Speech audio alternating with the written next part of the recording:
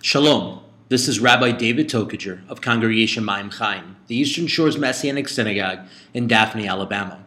This is a very special time of year on the Jewish calendar, as we are now full swing into the High Holy Days.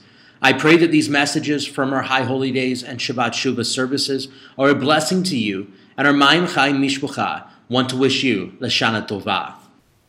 Avinu Malkeinu, our Father and King, Father, we praise you and thank you for giving this opportunity to us to gather together on your holy Shabbat, on this day of rest, and a holy convocation to worship you, to rejoice in your presence, to experience the power and the might of your Ruach HaKodesh in our midst. Father, I pray today that you will speak directly and boldly into our hearts and our lives. Father, let it be your words that are spoken today. Let it be your heart that is felt and received. Let nothing of me be involved except that which you use for your glory, for your name's sake. Father, we pray that you speak boldly today and awaken our hearts during these Yamim Narim, during these days of awe, this time of repentance in the Hebrew calendar, in your biblical year, a time that you have set aside for us to focus on restoration in your presence. B'Shem Yeshua Meshachenu, in the name of Yeshua our Messiah, we pray. And everyone says, Amen. This week we are in Parsha Vayeilech, Deuteronomy 31, Hosea 14:2. This is always an exciting time for me because Parsha Vayeilech is actually my bar mitzvah parsha. And Vayeilech is usually a double parsha, so it's very rare that I get an opportunity to actually focus on my bar mitzvah parsha, because normally it's blended with another parsha. The other thing is that normally speaking, and this year I was really blessed, normally speaking, my birthday either falls on Rosh Hashanah or Yom Kippur, so then my Torah Parsha, Haftorah Parsha for Vayeilech gets shifted off a little bit, and things get a little more crazy in other directions. But this year, Parsha Vayeilech is a standalone Parsha by itself, and I am excited to get to talk about it by itself and to share with you what I feel the Lord has placed on my heart. This week, Shabbat, there are a number of Shabbatot within the year that have special names. Some of them, like this week, deals particularly with the passage of Scripture that we read on this particular week. Others deal with things that have happened historically and in Scripture on those time periods. Today is called what's called Shabbat Shuvah. It's the Shabbat of return. Part of that reason is because on Shabbat Shuvah, we read from Hosea 14:2, we read from Micah 7, we read from Joel 2, we read from these great passages in the prophets where God is calling his people to return back to him, to make teshuvah, to stop what we're doing contrary to his will, to turn back around our hearts to him and to walk fervently in his ways. And then I also believe that another reason why it's called Shabbat Shuvah is because it happens to be the week that falls between the two highest attended services in the Jewish calendar, and that is Rosh Hashanah and Yom Kippur, which are called the High Holy Days in traditional Judaism. Rosh Hashanah and Yom Kippur, for those that are familiar with Christians who only go to church twice a year, it's usually like Easter and Christmas, right? Well, those are what we call two-a-year Christians. In Judaism, we have your two-a-year Jews. They only go to service on Rosh Hashanah and Yom Kippur, except for a large number of them will also show up on Shabbat Shuvah. And I think that the reason why they do so is because nobody wants to be seen by the rabbi on Rosh Hashanah and on Yom Kippur, but not on that Shabbat, and then have to hear the rabbi on Yom Kippur say, "Where were you the other day?" It was so it's the Shabbat that everyone returns back to the synagogue, whether they want to be there or not. So it's the Shabbat of return. But that's half-heartedly joking. But the beauty of Shabbat Shuvah is this intense passage that we read in Hosea 14. Is everybody at least loosely familiar with the book of Hosea? Hosea is a brilliant prophecy from the Lord. He calls this man named Hosea to be a prophet. Hosea is commanded to go in to marry a prostitute. Marries this prostitute, has a couple of children with her. She leaves him and goes back to prostitution again. And God says, I want you to go back and collect your bride and bring her home again. So he does. He goes and takes her and he brings her home again. And the whole image that God is giving in this discussion of what he's doing through Hosea's life is he's using it as an image for Israel. And he says, look, I want you to now go to, says Hosea, I want you now to go to the nation, go to Israel, go to my people, the descendants of Abraham, Isaac, and Jacob, and tell them that you have been like prostitutes, that you have, I called you unto myself, I made you my bride. And Sinai, Mount Sinai, was a marriage ceremony between Israel and HaShem, Israel and the Lord. And as he made Israel his bride, he says, you have then gone off and prostituted yourself with false idols and false gods that you have not known, that your fathers have not known, that you made by your own hands, and said, these are the gods that brought us out of Egypt. And he says, but that's not what it's supposed to be like. And he says, I am like Hosea, the husband, who is readily there to draw you back. And Hosea 14, the closing chapter of the book of Hosea, is God crying out for Israel to return back to him.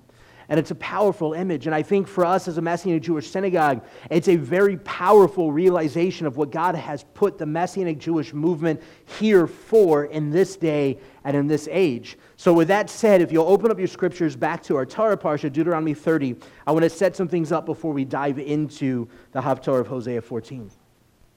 Deuteronomy 30, verse 1, as I've said before, 31 verse 1, as I've said before, Deuteronomy I like to call the book that should have never been. If Israel had simply taken the promised land as God had commanded for them to do, we would not be in this situation, but instead the second generation is now preparing to go into the promised land, and Moses ends up dying in the wilderness and unable to see the promised land. So verse 1 says, then Moses went and spoke these words to all Israel. He said to them, I am 120 years old today. I am no longer able to go out and come in. Adonai has said to me, you are not to cross over this Jordan. Adonai your God, he will cross over before you. He will destroy these nations from before you, and you will dispossess them. Joshua will cross over before you, just as Adonai has promised. Adonai will do to them just as he did to Sihon and Og, the king of the Amorites, and to their land. When he destroyed them, Adonai will give them over to you, and you are to do to them according to all the mitzvot, the commandments that I have commanded you. Chazak, be strong, be courageous. Do not be afraid or tremble before them. For Adonai your God, he is the one who goes with you. You will not fail. He will not fail you or abandon you. And then continuing to verse 7, then Moses summoned Joshua and said to him in the sight of all Israel, be strong, be courageous, for you are to go with this people into the land Adonai has sworn to their fathers to give them, and you are to enable them to inherit it. Adonai, he is the one who goes before you. He will be with you. He will not fail you or abandon you. Do not fear or be courageous. Israel was called out of Egypt for a very specific and distinct purpose.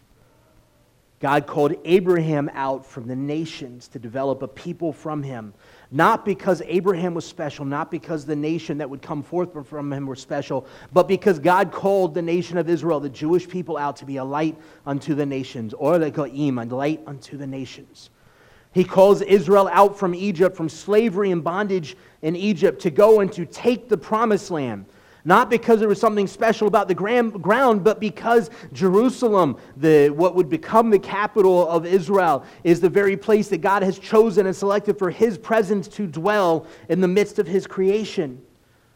And so he calls Israel out not only to go and to take the promised land, but from the promised land, from the place where the presence of God resides among his people, he called Israel out to be Or Goyim, to be a light unto the nations, to take the faith of Abraham, Isaac, and Jacob to the nations. Well, this first generation was called to take the land, and we get to the shores of the Jordan River, and we send spies over, and we read about this in the book of Numbers. We send spies over. 10 of those spies come back with an evil report, and that first generation of Israel says, oh, well, we can't possibly do what God's asking us to do. These people will slaughter us.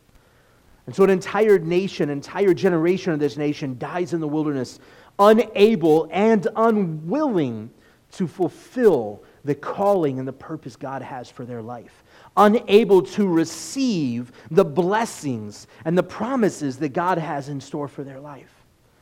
But he raises a second generation. He raises a new generation, a new voice, a new image of this nation to stand forth and to take the promised land. And he raises a new leader among this nation, Yehoshua, Joshua, the son of Nun. He raises Joshua up to take the role of Moses as the leader of Israel and to lead the nation into the promised land.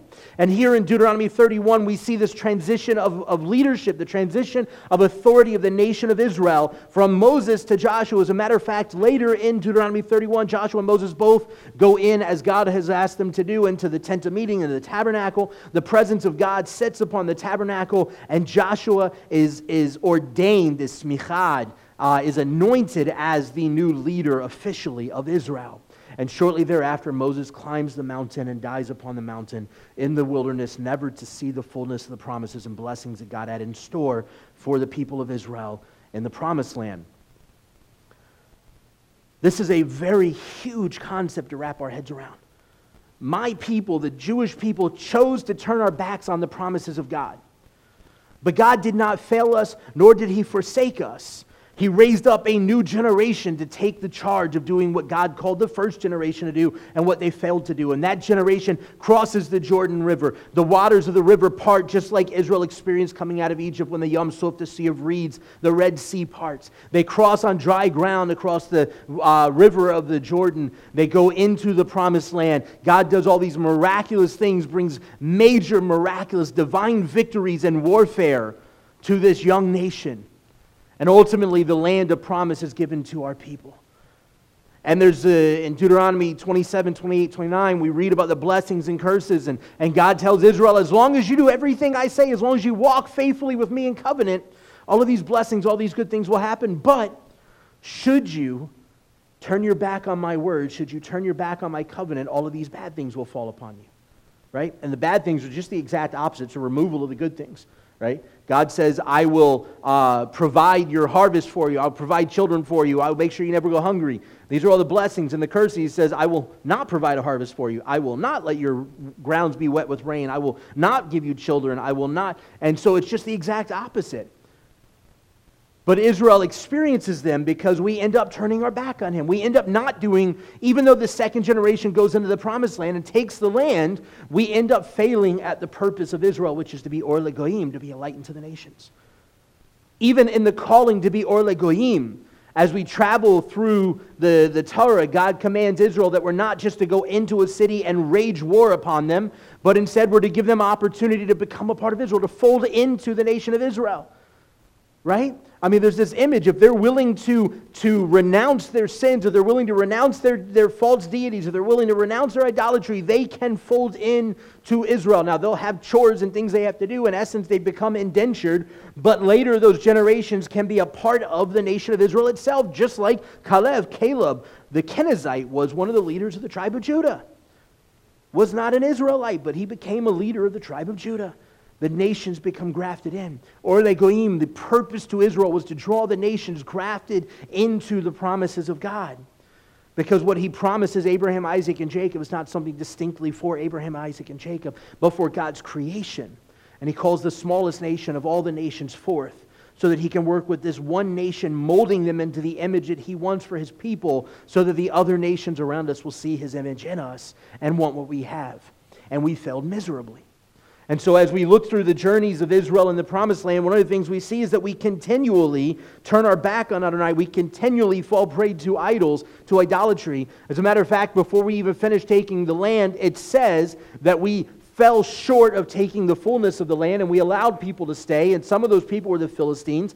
And those people resided in what's known now as Gaza, the Gaza Strip. The Philistines resided there, and they continually waged war on Israel, continually caused a problem for Israel. They continually became an issue for Israel, and even today we're still battling that same issue. It's a different people using the same name, but in the same place, and it's a spiritual battle because our people did not fulfill what God had called us to do in the first place. And it's something that continues to haunt us. Hosea 14:2, moving forward into the Haftarah.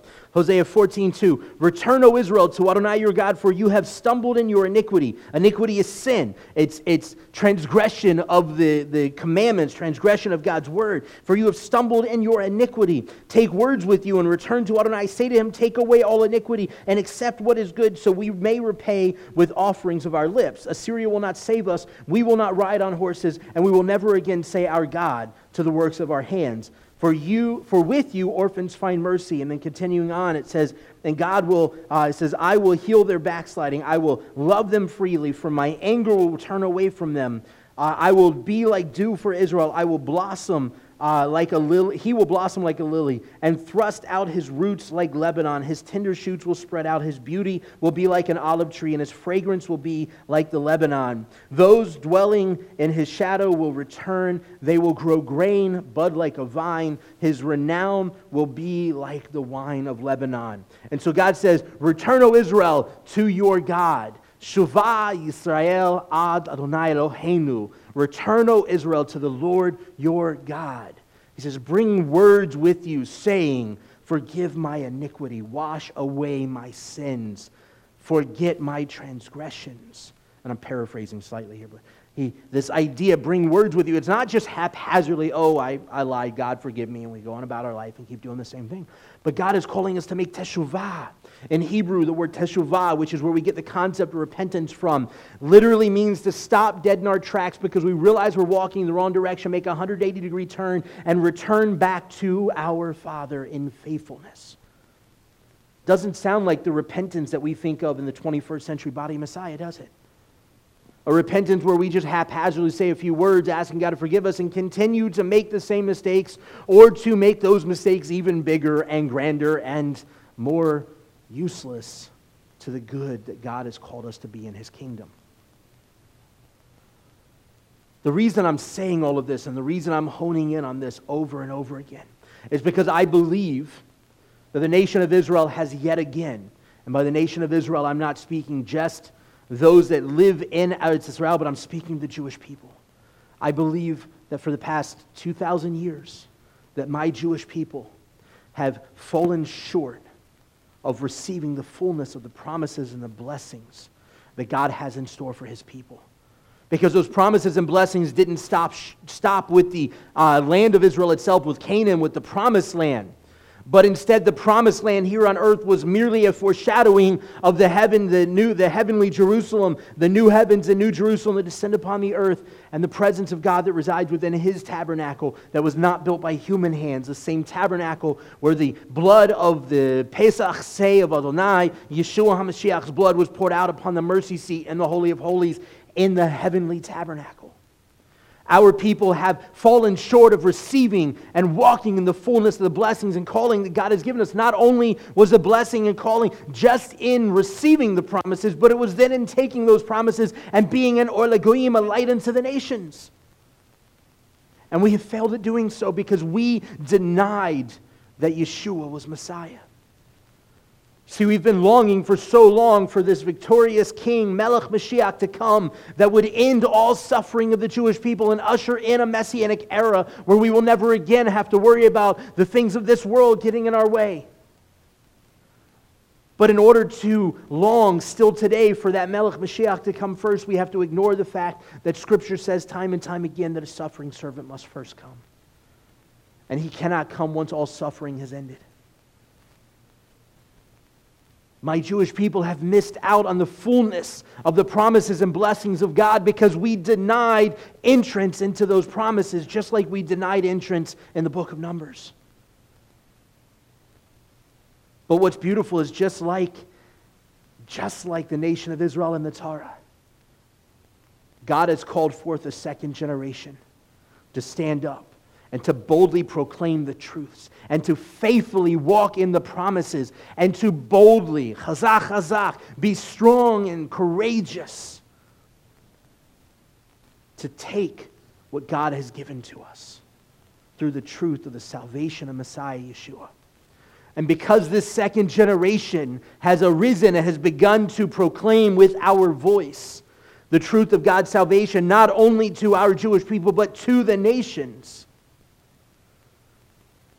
we are seeing Jewish people today make teshuvah, return back to the Lord. See, this is important to me because as I said early on, that this is my bar mitzvah, at the anniversary of our bar mitzvah, this is my bar mitzvah parsha. And I believe fervently that our bar mitzvah parsha speaks directly into our calling, into what God has called and created us to be, and what He has put us into the body Messiah for.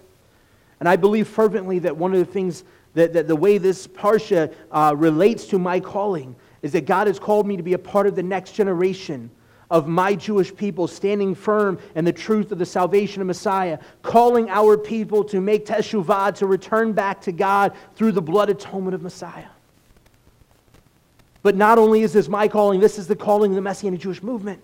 Both Jew and non-Jew alike within the Messianic Jewish movement. See, for 1800 years now, the body of Messiah as a whole,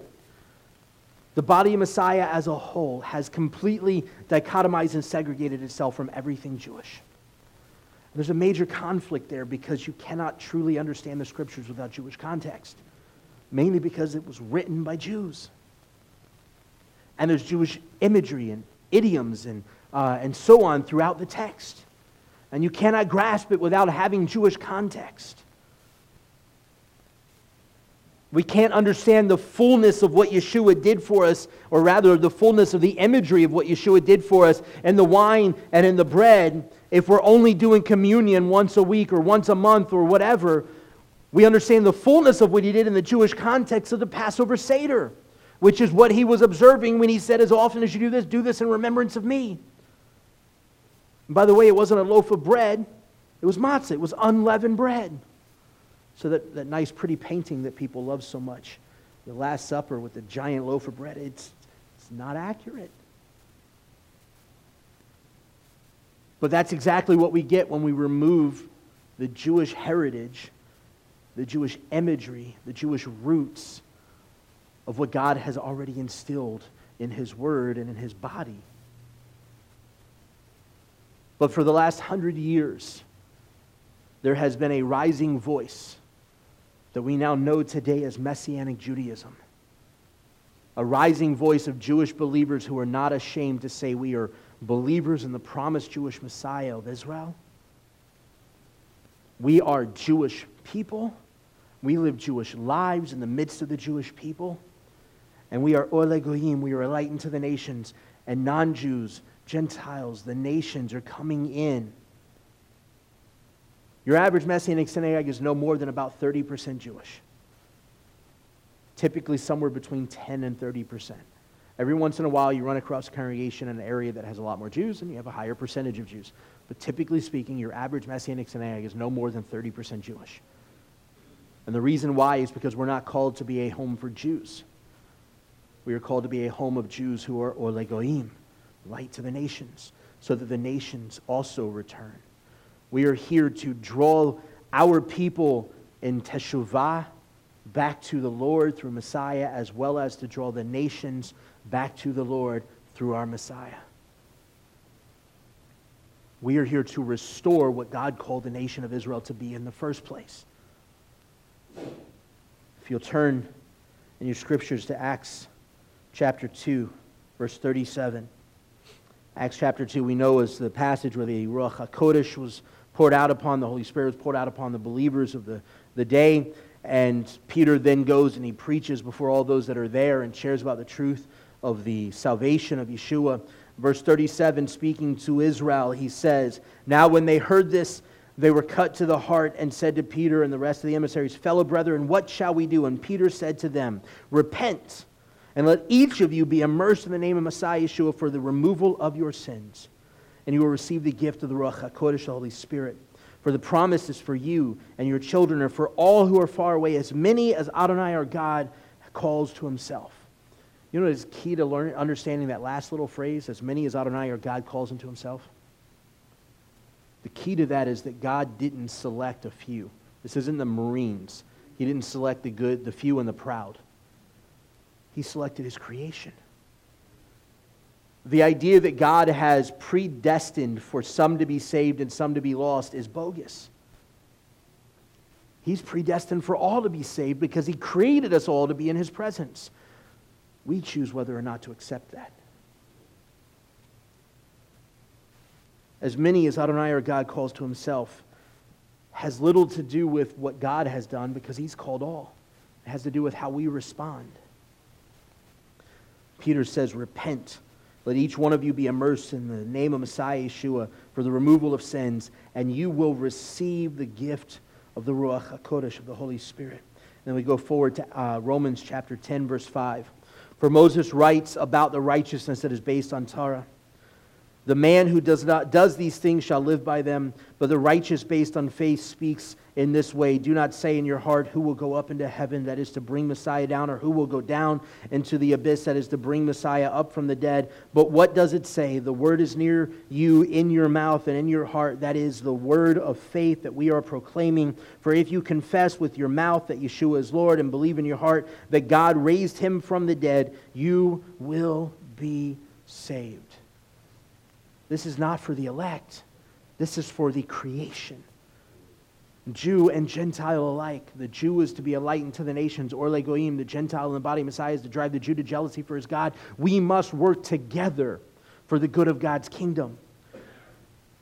We must work together to see the people of God, those that he has created for his purposes, to make teshuvah, to fulfill the prophecy and the calling of Hosea 14:2, Sheva Yisrael ad Adonai Eloheinu. Return, O Israel, to the Lord your God. Verse 14 of Romans 10. How then shall they call on the one in whom they have not trusted?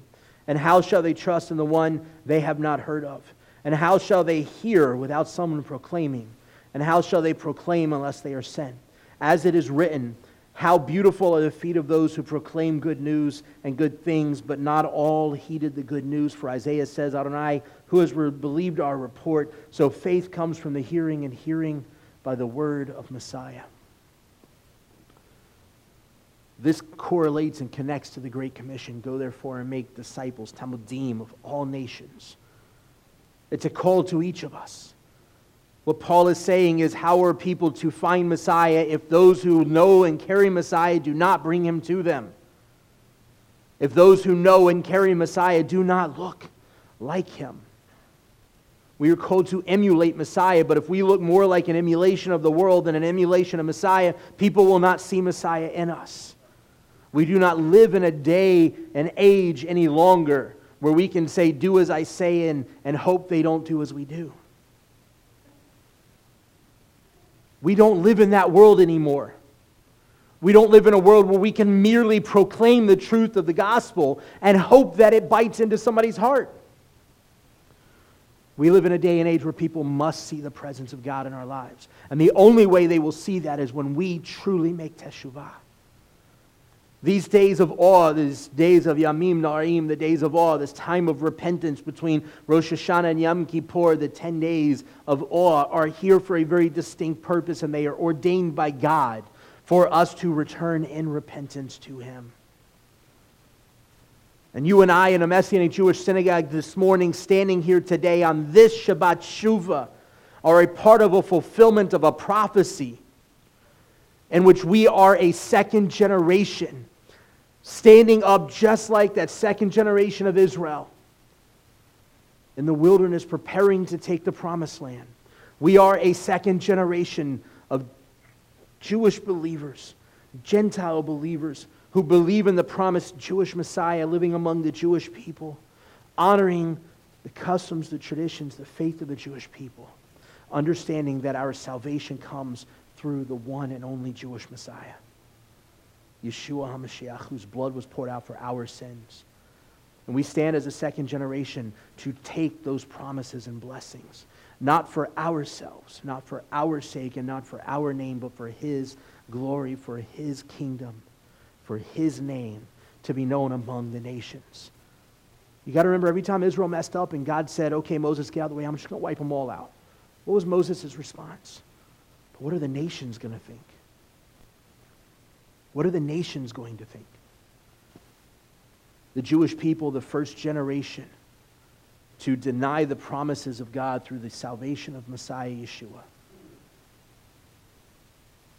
opened up an opportunity for what has become one of the greatest causations for a lack of Jewish salvation. Because we denied Messiah and we denied our role to carry the light of Messiah to the nations. And instead the nations took the light of Messiah and they completely segregated it from Judaism. And they made it something completely different, so far different and so far removed from Judaism that it became excusable to kill Jews in the name of this Jesus. And in such, it has caused for 1,700 years plus now, for entire generations of Jewish people to continue to deny Messiah, because there's no possible way that the Jewish Messiah could ordain that. Now, this is not an accusation against all Christians, because it isn't all Christians, but it is an accusation against the entire body of Messiah, both Jew and non-Jew alike, because we allowed it to happen. We allowed it to happen. God gives us discernment through His Ruach HaKodesh so that this kind of garbage doesn't happen. But we are now a second generation standing up. We are the promised land generation, standing up to lead not only the Jewish world to faith in Messiah, but to lead the nations in returning to the Jewish foundations of the promised Jewish Messiah and the faith of those foundations. You and I are part of the Joshua and Caleb generation. I don't know about you, but that's exciting. It is a day and time where we, as that Joshua and Caleb generation, taking over the reins of leading our people into the promises and blessings of God, stand firm and truly repent of our sins, of our errors, of our mistakes. Because I promise you, just look at the presidential race right now. People are going to see our mistakes before they see any good that we do. They're going to see our mistakes before they see any good we could do. We cannot carry the light of Messiah while also carrying the darkness of this world. It doesn't work that way. We are called to be a light that overtakes the darkness. I don't know about you, but I'm excited to be a part of that generation.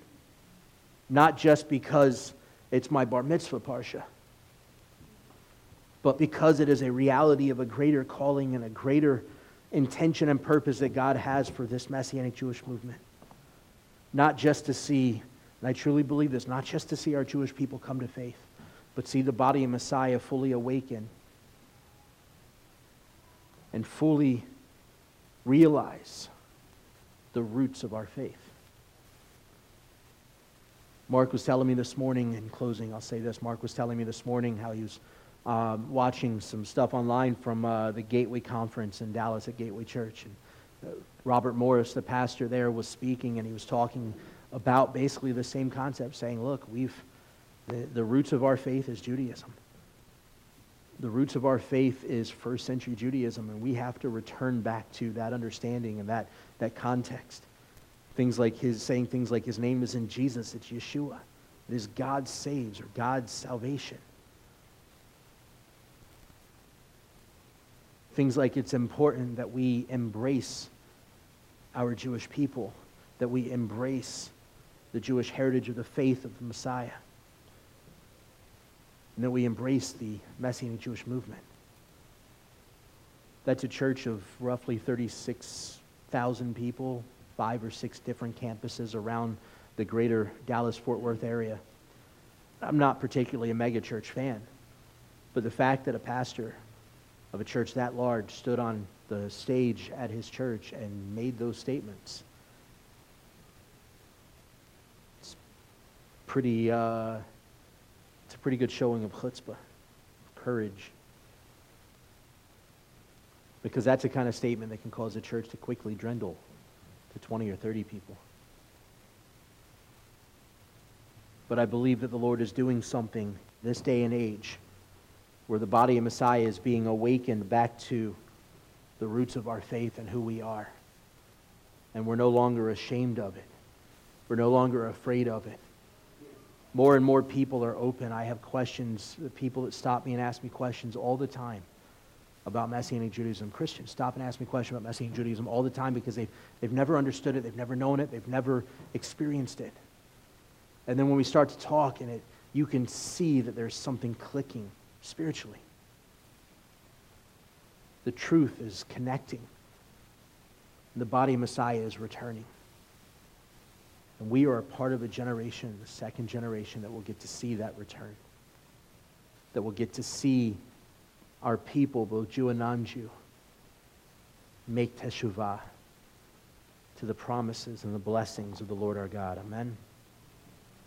Avarachamim, Father of mercies, Father, we thank you for your blessings, for your promises. We thank you for your salvation, for your Ruach HaKodesh, your Holy Spirit. Father, we thank you for the fact that your truth reigns no matter what. We thank you for the fact that you love us and cherish us, that you have not forsaken us, that you have not turned away from us. We thank you that you are forever calling us back into your loving embrace. And Father, we thank you for this generation, for this day and age that we live in which we see the rise of the Messianic Jewish voice among the body of Messiah, becoming the head, not the tail. As we see the unification of Jew and non-Jew as one new man, returning to the Jewishness of the faith. Father, this isn't a desire and a call for Gentiles to convert to Judaism or to start living Jewish lives or anything along those lines, but rather a reality that there is no faith in the promised Jewish Messiah without the realities of the Jewish people, the Jewish traditions, and the covenants made with the Jewish people. Abba, we worship you, we love you, we adore you, and we ask you to use us, not just this congregation, not just the individuals in this congregation, but the greater Messianic Jewish movement, to fulfill the call that you have given us, not just to see Jews return to Messiah, but to be Or LeGoyim, a light unto the nations. B'Shem Yeshua Meshachinu. In the name of Yeshua our Messiah we pray, and everyone says, Amen.